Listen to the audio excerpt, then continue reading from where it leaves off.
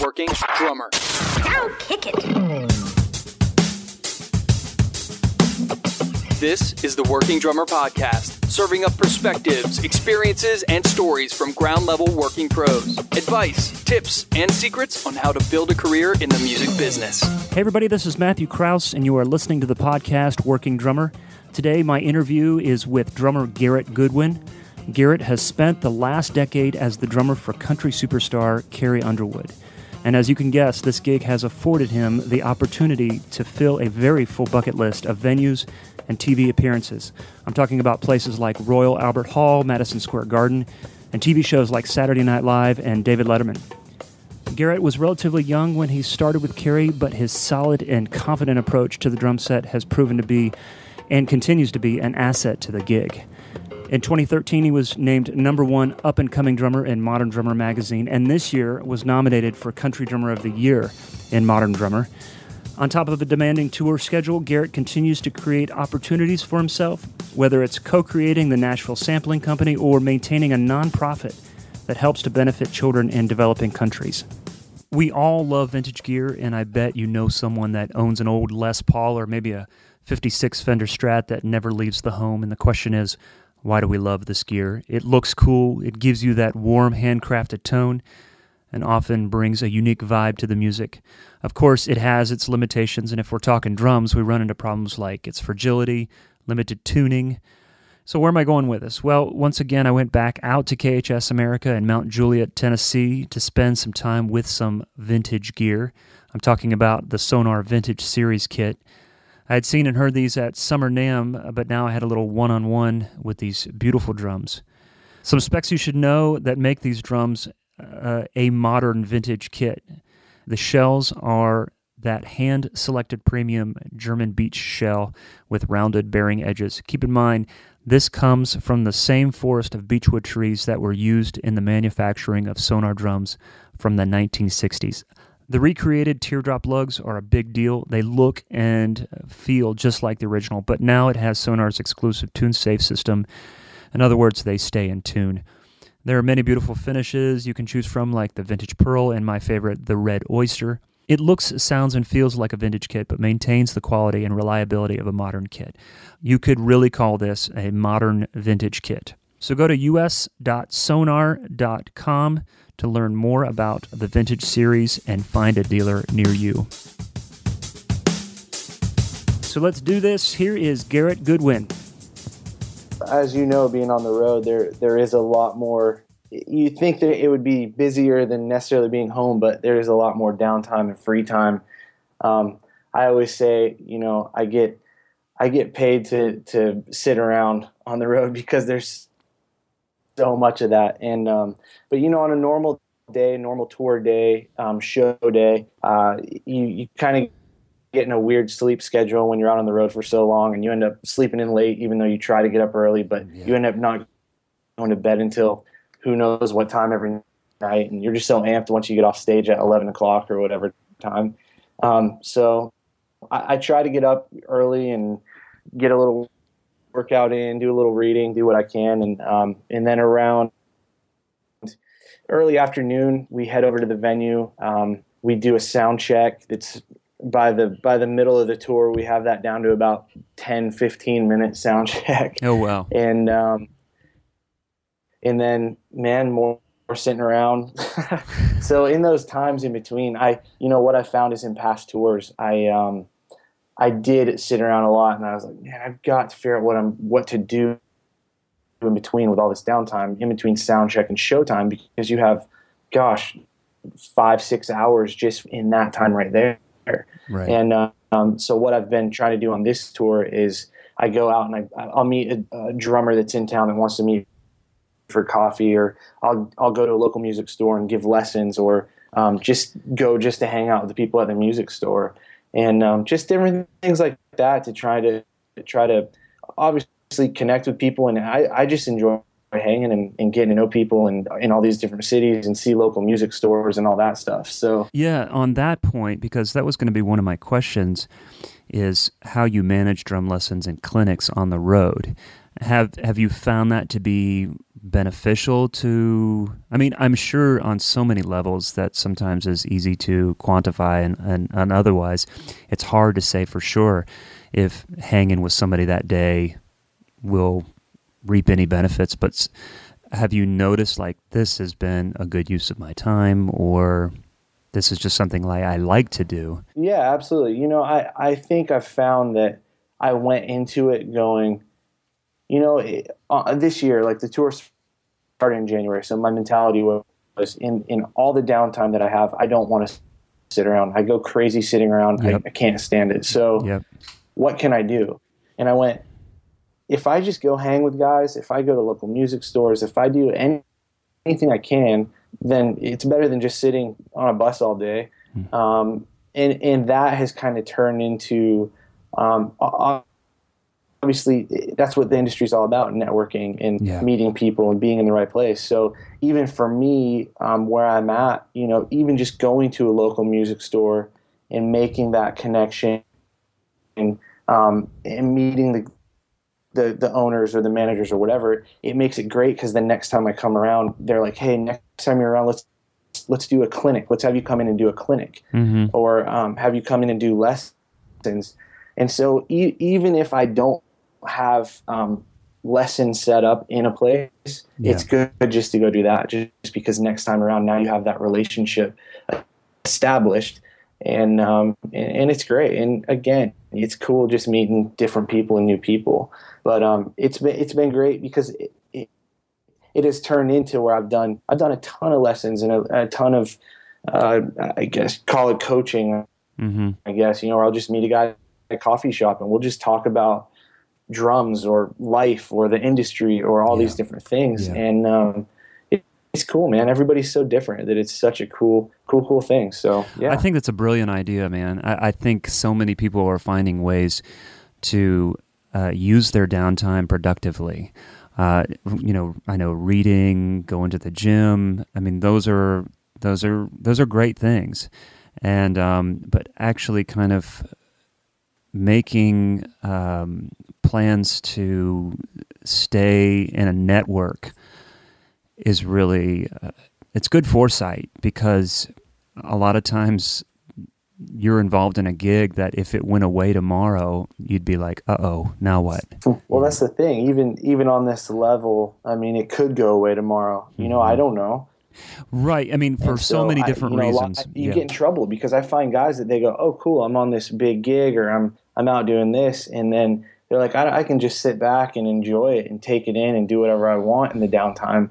But man, they get in trouble because you're your own business. You've got to constantly be trying to grow it and network, and that doesn't stop no matter what level you're on, in my opinion. It's very true, very wise too. Kind of staying on this, when you are meeting somebody and talking life with somebody that kind of wants to know what your life is like and what direction they might want to go, is there any question that seems to come up a lot with players that you meet?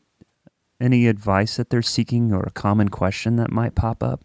The most asked thing is, how do I make it? How do I get in the industry? How do I get a gig? You know what I mean? That's kind of the biggest question, but it's also the hardest question to answer. Right. How do you react? How do you approach that question? You have your things that you say. You have your, it's all about networking, and they're all very true things. And it's all about being in the right place at the right time. All those things are very key and very important. But what I try to do before I get to that question, or before someone asks me that question, is try to figure out where they are as a person and as a player. Do they need work as a player? Can they play with a click? Can they, where do they live? Do they live in the middle of New Mexico? And I mean, you know what I mean? All those things kind of factor in to the answer.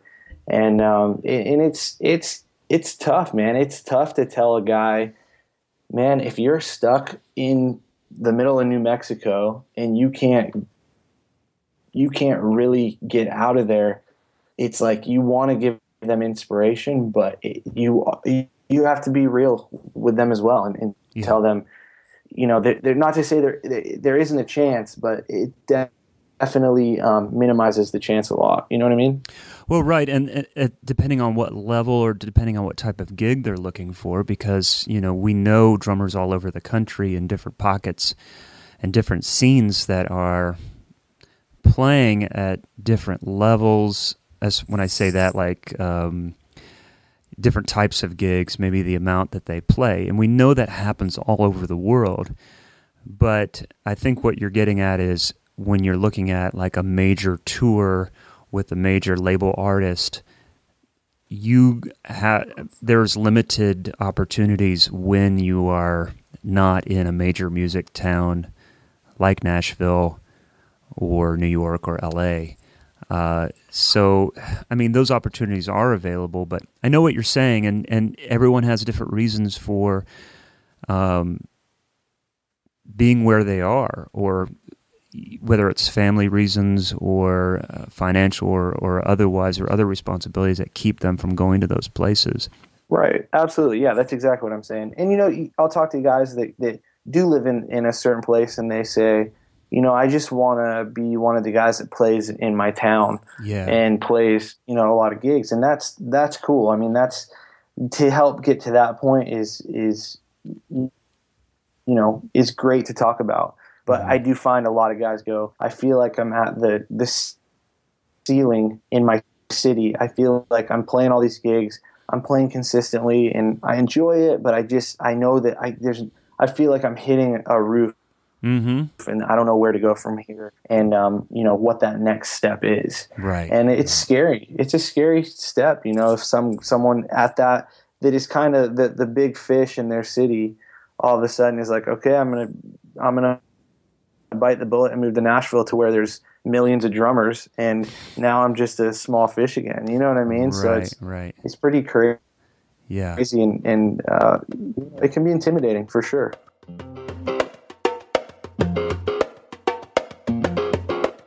All of us in the band are pretty tight, and so we hang through the day. We may go try to find a local restaurant or whatever, but yeah, man, it's pretty much just hang out, at eight whatever, hit the stage, play, and then get back on the bus and off to the next city and try to wind down. So that's it's fun. It's fun.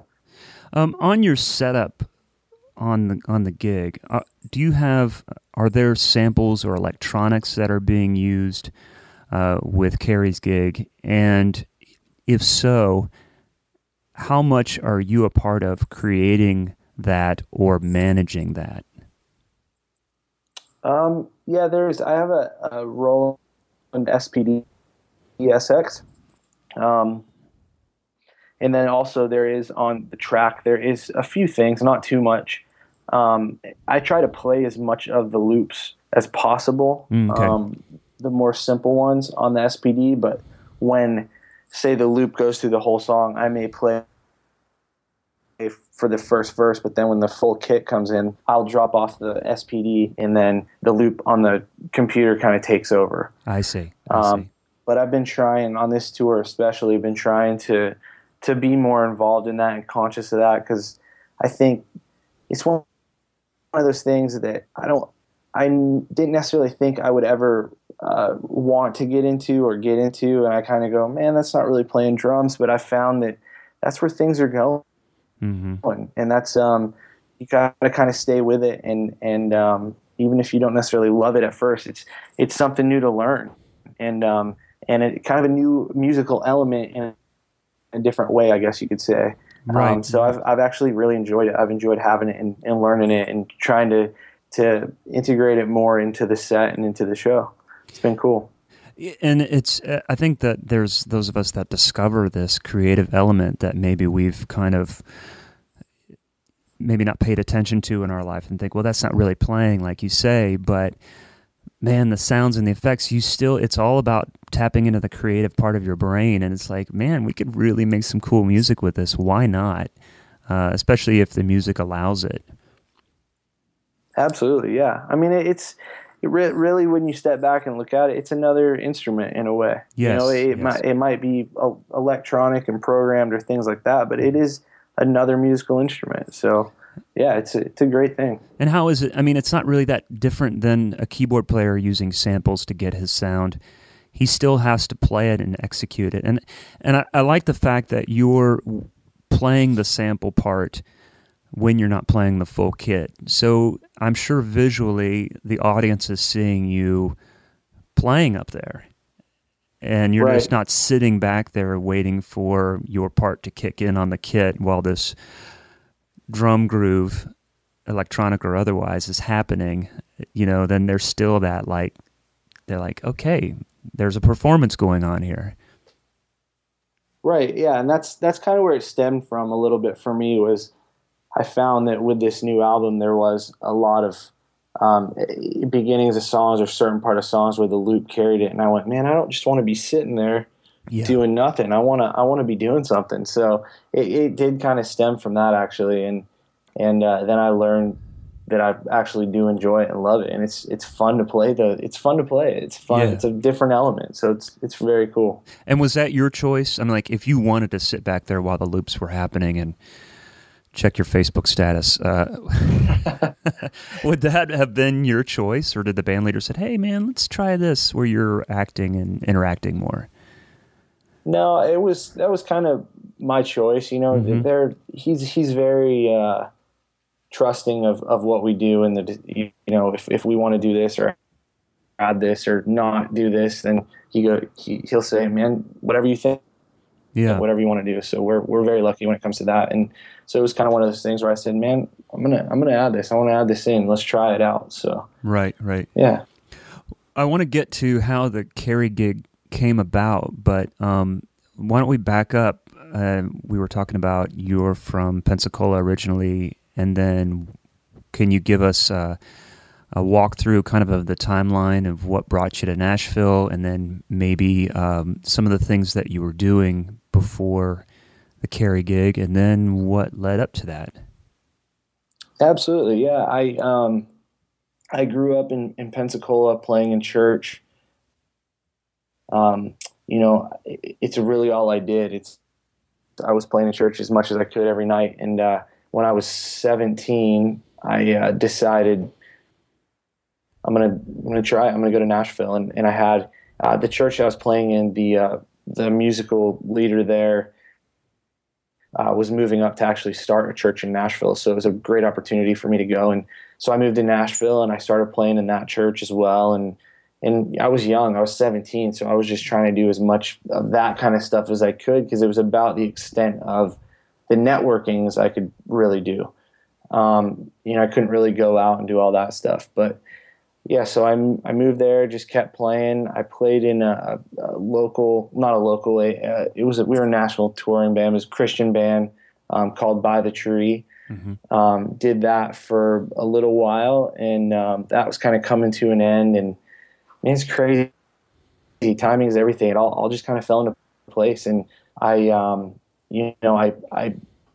was somewhere doing a sound check for somebody, and there was some guys there saying, "What are you up to these days?" Mm-hmm. I said, "Not too much. What I'm doing is kind of coming to an end." And they said, "You might be getting a call for something." And that's about when I got the next day is when I got the call to go try out for Carrie, actually. Wow. And it's wild, man. It's like that sound check that I went and did was for something I was supposed to do, but they brought in a studio guy that was going to actually do the gig, and he couldn't make the sound check, so I went and did it.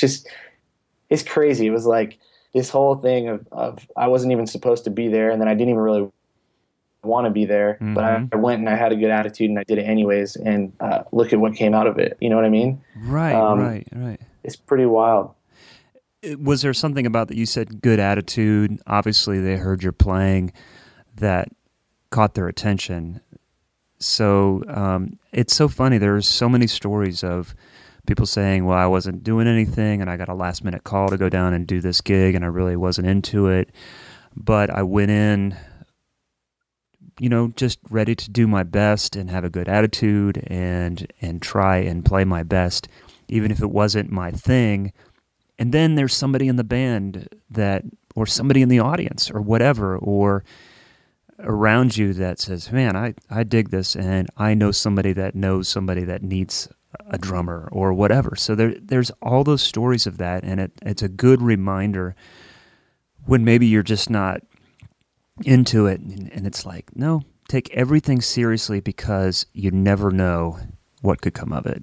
That's it. I mean, that's what it's all about, and it's about having that good attitude and playing. Like every time you play, it's the last time you're going to play, or every time you play, there's someone there watching, going, I could use this guy, or I know someone that could use this guy. You always have to keep that mentality of you never know what's going to come from it, no matter what it is. Right. And I've found that the things that I haven't necessarily wanted to do in the past are the things that opportunity always come from. And then the things that maybe pay really well, or I'm like, I love this. Nothing really ever comes from it. I may do it and it's great, but not too much comes from it. So it's so good to kind of keep that mentality no matter what. Right. What was the audition process then after that point? It was just, I got the call, and the band leader said, learn these 3 songs, come in and play them. So about 24 hours later, I went in and played the songs, and they videoed it and all that stuff. And then, I met with management and Carrie and all that stuff, and it was about a month-long process. But it was good as far as playing. It was simple. It was hey, learn these 3 songs and do it. And I know a bunch of guys tried out for it, and man, that's one of those things too. It's like I know I can confidently say I probably wasn't the best drummer that tried out for it, but I do know that there's a lot more in this industry that goes along with that, and that's like we were just talking about. It's having that good attitude and being able to understand what the music calls for. If that's simplicity or pocket, and it's not a one-man show, and there's all those little things that kind of factor in that go a long way in the music industry. So it's pretty amazing. When you approached these 3 songs, did you try and learn the songs verbatim, or was it your own take on them? What was your approach to that? I always, at the time, I don't know that I knew that I was necessarily doing this, but after talking to guys, I'll have guys call me and say, hey, I have a tryout for this gig. How am I supposed to play? Yeah. And I say, man, you play like you play. You're obviously got the audition because they liked what you did. So don't change that up, even if it's, obviously you got to play for what the music calls for. There's a style or a feel, but do what you do. You know what I mean? And I think when I went into that tryout, it was, I don't know that I realized that at the time. And, but I went in and I set up my drums really weird like I do. And I had my big cymbals, and I played like I always have played my whole life. You know what I mean? And obviously I learned the songs and the feel, but I played my fills or my different things like that, and that's, I think that's what people want. They want what you do, not what everybody else does or what necessarily the album is or things like that, Yeah. I think there are times when you might have an artist that wants, there's been, I had a chance to work with an artist over a weekend, and she wanted every crash cymbal, every drum fill, exactly, to the point where after the show, they took the board tape on the bus with the band leader and her and I sitting around taking notes. And I was playing 2 gigs with them. And she's like, there's no crash cymbal there. Like, I hit a crash cymbal where there shouldn't have been. It was amazing. But I think you're right, though. I think that's good advice, because people are learning and they're understanding the benefit of letting people do what they do. And if you dig it, and if Garrett comes in and plays the way he plays, and you're like, this is cool, I want this on stage, let him do what he does, because that's going to be so much better when you do your thing than if you're trying to cop everything that the session player might have done that day in the studio, which might not even been something that he wanted to do if it was 2 days later, That's great. Yeah, absolutely. I mean, I've been on gigs like that as well, but I've always found, I'm trying to figure out the right way to say this. I've always found that, I don't want to say this the wrong way. It seems like those gigs that I've been on like that, or like what you were just talking about in your scenario, are gigs or artists that maybe don't have the confidence of, hey, I'm hiring you because I trust you. Yes. They kind of have the thing of I have to do this just like this because I'm told that this is how it's supposed to be. You know what I mean? Does that make sense? It does. I believe that. Go ahead. I think you're onto something there, and I think that that's a trend, and it might stem more from the Nashville pop country scene, more so than any other scene across the country or the world, is that there was this trend where you had to play exactly like the record, and there are times with clicks and tracks and video feed that there has to be an arrangement and a feel that has to be there always. But if the exact feel and the exact thing, I think that's going away. I think that trend is luckily dissipating. Right. Absolutely. I totally agree. Thank goodness. Thank goodness. Yes.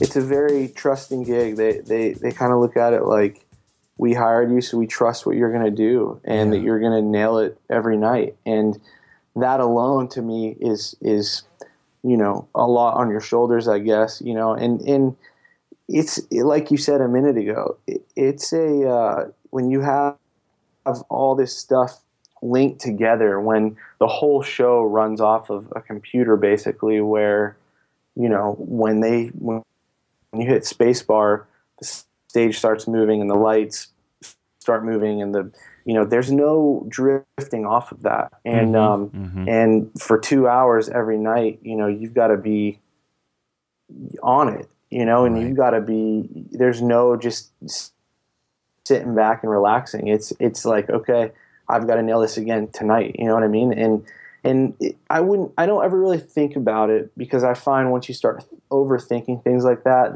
you'll get in trouble. And I just go, you know what?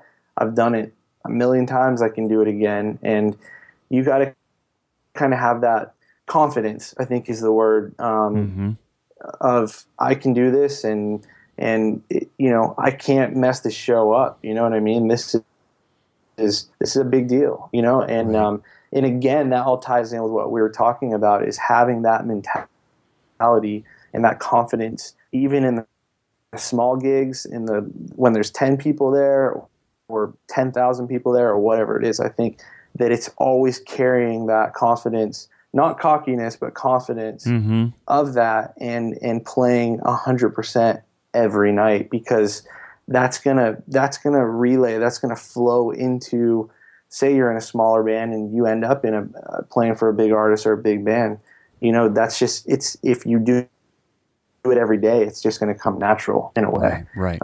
So that's kind of the mentality I've always had. I wouldn't say there's any, off the wall demands or anything that's out of the ordinary, I guess you could say. Yeah.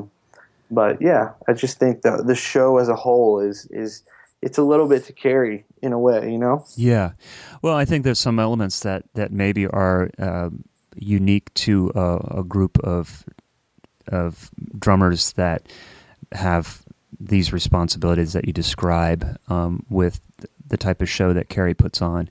And then also on top of that, it sounds like you have a work environment and a band leader that has this trusting element that sometimes a lot of people don't get, and that's a beautiful thing. So absolutely, that's I'm awesome. definitely blessed to have that. I realize that. I do realize that. That's good. Yeah. I know you've covered this many times in articles. Your setup. A good friend of mine just moved back to Nashville, and we were talking, and I said, "Yeah, I'm going to be interviewing Garrett Goodwin," and he was like, "Oh oh yeah, he's got the funky setup. Who plays with Carrie? Like that's the first thing that he says. Of course. I keep wanting to call you Barrett, man. Just Sid Barrett. Sorry. I'm sorry. Like, why do I have Garrett? Why do I have Barrett sit down? No. So I don't want to spend a whole lot of time because I know a bit of the background is that no one really was there to help you with the setup, and you just set things up the way you felt it was. Could you describe that a little bit? Yeah, absolutely. I always played with everything pretty flat, and I think it evolved over time of the kind of a forward tilt, and I kind of I lean over the drums a little bit, and so when I'm sitting there, everything feels pretty flat to me. Yeah, which I know sounds completely crazy, but when I'm sitting and I'm playing, and the way my throw is and the way my stance is, it just makes sense to me. Everything lands where it feels like it needs to land, and I don't know how it got to that. It wasn't me going, oh, I want to do something different, or I want it to look cool. It was just, It was a complete comfort thing. Yeah. It made sense to me. And it does look cool, though. It does look cool, man. I can't tell you that. Well, I'm kind of OCD, so to me, I go, gosh, why can't it look like perfect? You know what I mean? But it looks like a mess.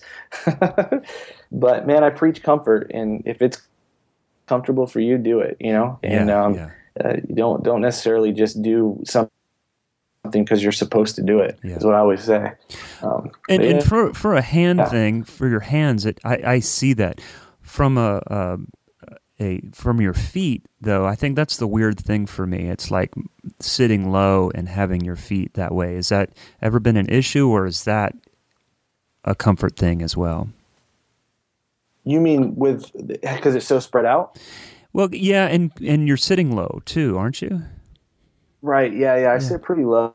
Mm-hmm. So, man, again, I think it's because I've done it for so long. Gotcha. I've tried to sit high. I've tried to set up normal, and obviously every now and then I have to play kits that are that way. But I find that as far as my feet, I don't get as much power, I guess, as you would say. When I sit high, there's just something, again, I think it's from doing it for so long that it's I feel offset. I feel crooked when if I try to set up high, I see. So it's a complete comfort thing, 100%. As you become a more recognizable name over time, and with combination of working with Carrie, some of the Modern Drummer accolades that you've gotten, have you noticed anybody copying your setup? Maybe young players that are watching and listening, or maybe other players that are like, that's cool, that looks cool, he's doing his thing. Have you ever seen somebody doing more of what you're doing? Yeah, I mean, it's always cool to see that too. And I have even buddies, young drummers that I kind of mentor and give lessons, and they kind of have that.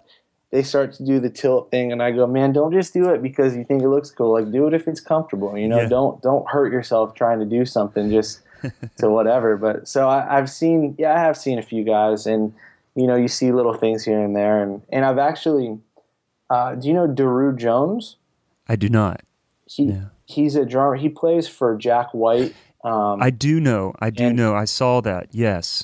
Yeah. And everyone's told me, hey, you and Daru, you guys set up a lot alike. And it's funny because I never knew of him until I think we were playing on the Grammys one time, and it's kind of the two stages next to each other. And Jack White was playing right before us. And I look over and I'm like, man, his kit is tilted like mine. I'm like, that's awesome. But he sits real high over the kit as well. Yeah.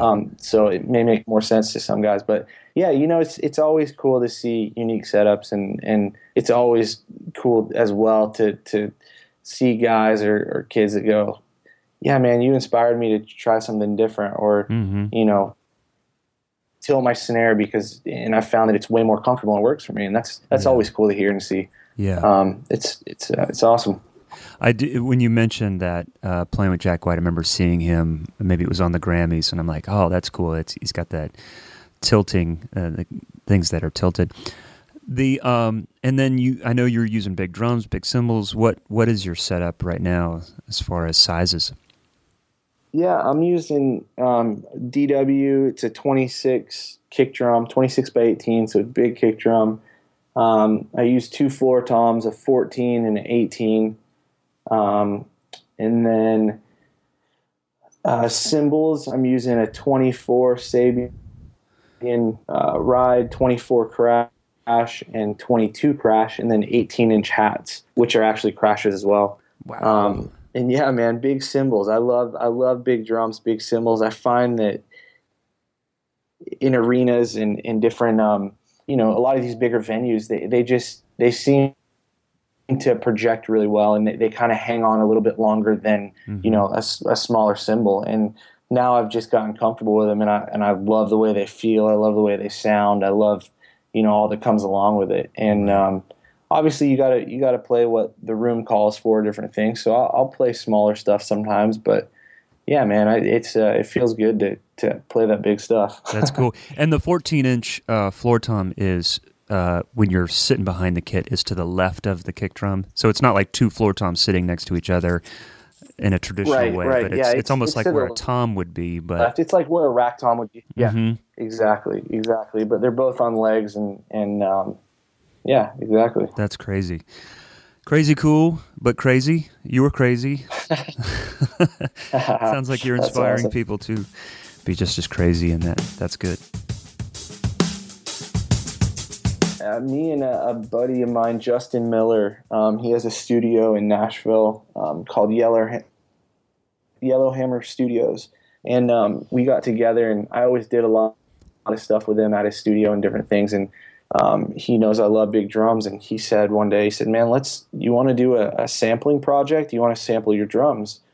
I said, "Absolutely." So I said, "But I want them to be huge. I want them to be big. I want them to be different, not just necessarily another studio kit."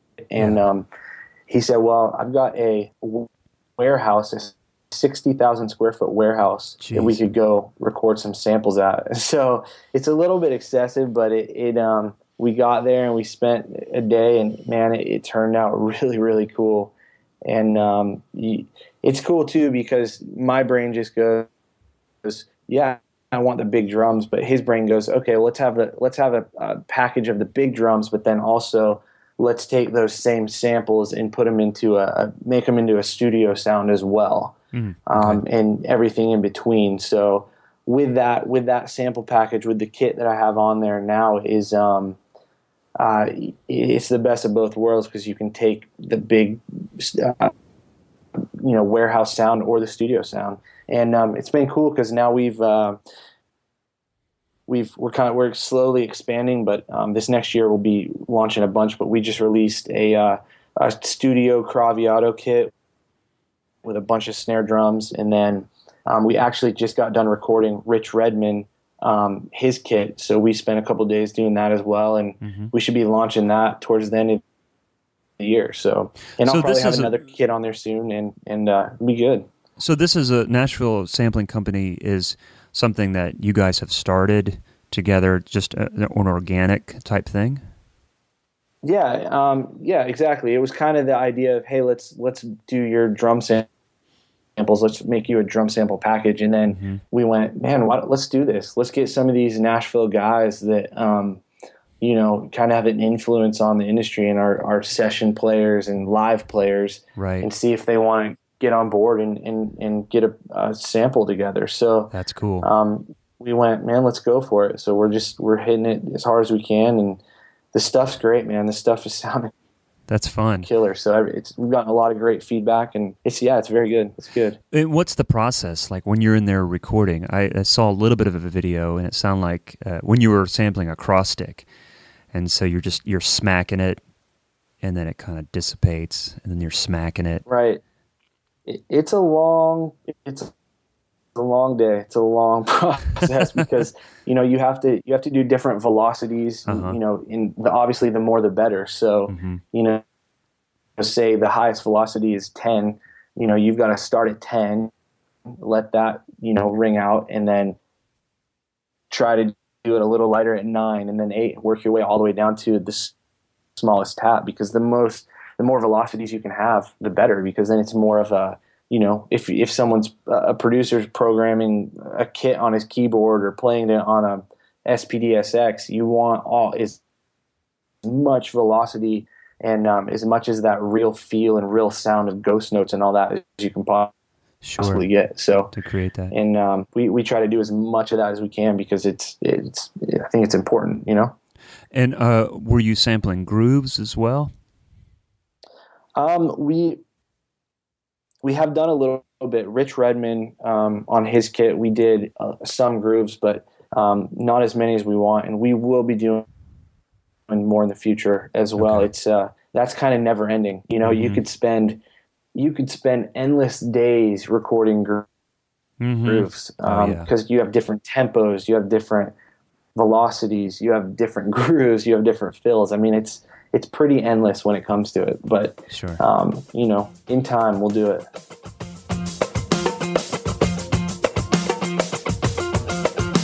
This Modern Drummer, I know back in 2013, you were voted Up and Coming Drummer of the Year. Is that right? I was, yeah. That's great, man. That's really awesome. And then, isn't there something newer too? Were you nominated for Country Drummer of the Year? I was, yeah. Yep. It just in the last month or so, it's the voting's still going on, but yeah, nominated for Country Drummer of the Year, and I think the voting ends the mid-December, but so we'll see what happens. But yeah, man, it's such an honor to even be nominated. It's like, I remember being a kid and reading Modern Drummer every month, man. I couldn't wait to get that magazine, and it's so crazy, so wild to even see your name in there, have an article in there, or anything. It's an honor for sure. Yeah, it's got to be an honor to have it, especially for those of us that grew up with something like Modern Drummer. Just what a surreal experience it is to see your name in there, either to have an article written, but to be nominated along with oftentimes a lot of our heroes. But that's really cool, man.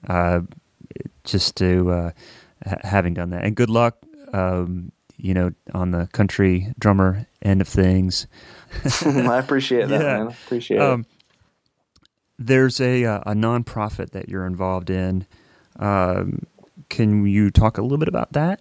It's something that actually now my brother-in-law and I started. I'd say about 8 years back, and we started it.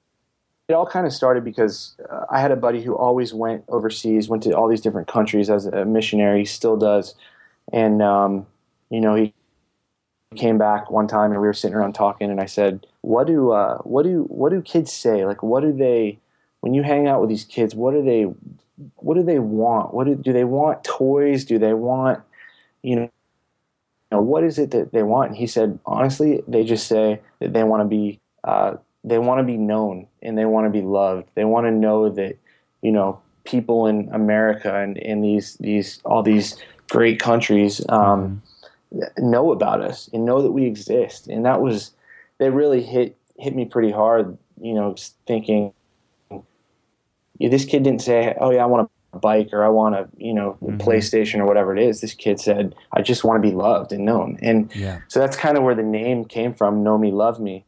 And so anyways, long story short, we now we create backpacks, and we send backpacks full of educational material to different orphanages, and we do bag drops, and we're linked up with a few different places, and so it's one of those things where him and I both get busy with what we're doing, but it kind of sustains itself. And even if we're not selling any bags, if we know a friend or a missionary that's going to a place, we'll say, "Hey, will you just take a bunch of this stuff and drop it?" And it's such an amazing thing, man. It can't be done enough. And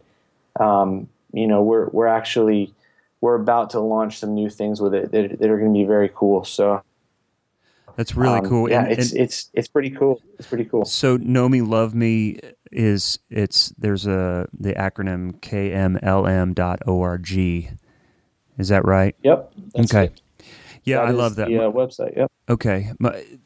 That's really awesome, dude. My wife works for a nonprofit here in Nashville, and I'm really proud of the work that she does, and that she interacts with the community in need. And she has worked with people overseas, and she's worked with refugees as well. And to make that part of the public consciousness that there are people out there less fortunate in developing countries and other places that it sounds like, hey, do you guys know we're here? Do you know what's going on outside of your bubble? Exactly. It's so true. Yeah, that's really cool. But you guys, the what you guys are offering to those who are interested is the backpack. So you can go to kmlm.org and buy one of the backpacks, and then the proceeds goes towards other backpacks that are filled with things is that the idea? That's exactly right. Yep. And okay. and it's cool because when we first started, we would just get backpacks however we could, and now we've actually we got a bunch of sewing machines for an orphanage in the Dominican Republic, mm-hmm. and we've actually now they have these jobs, so they are building, they are making the backpacks for us. So it's the whole point is to end the poverty cycle, and now these mm-hmm. people have jobs because of these backpacks they're making and sending to us, and it's pretty amazing, man. It's pretty cool to see. So we've linked up with some churches as well, and mm-hmm. we're doing some back to school drops with them, and again that creates more jobs and work for the people down there, and it's hopefully ending the poverty cycle is the whole goal. Right. That's great, man. It's really admirable, especially somebody that, again, you're talking about, okay, I've got this gig, and you're just not being complacent about anything, whether it's about music or business or other ways to participate in life. And that's really great. And you're a young dude, too, so that's great. You have a chance to be a good example to your peers, to people that are coming up, young people that are coming up in this business, and to lots of people, man. So that's really great. Props to you for sure. Appreciate that.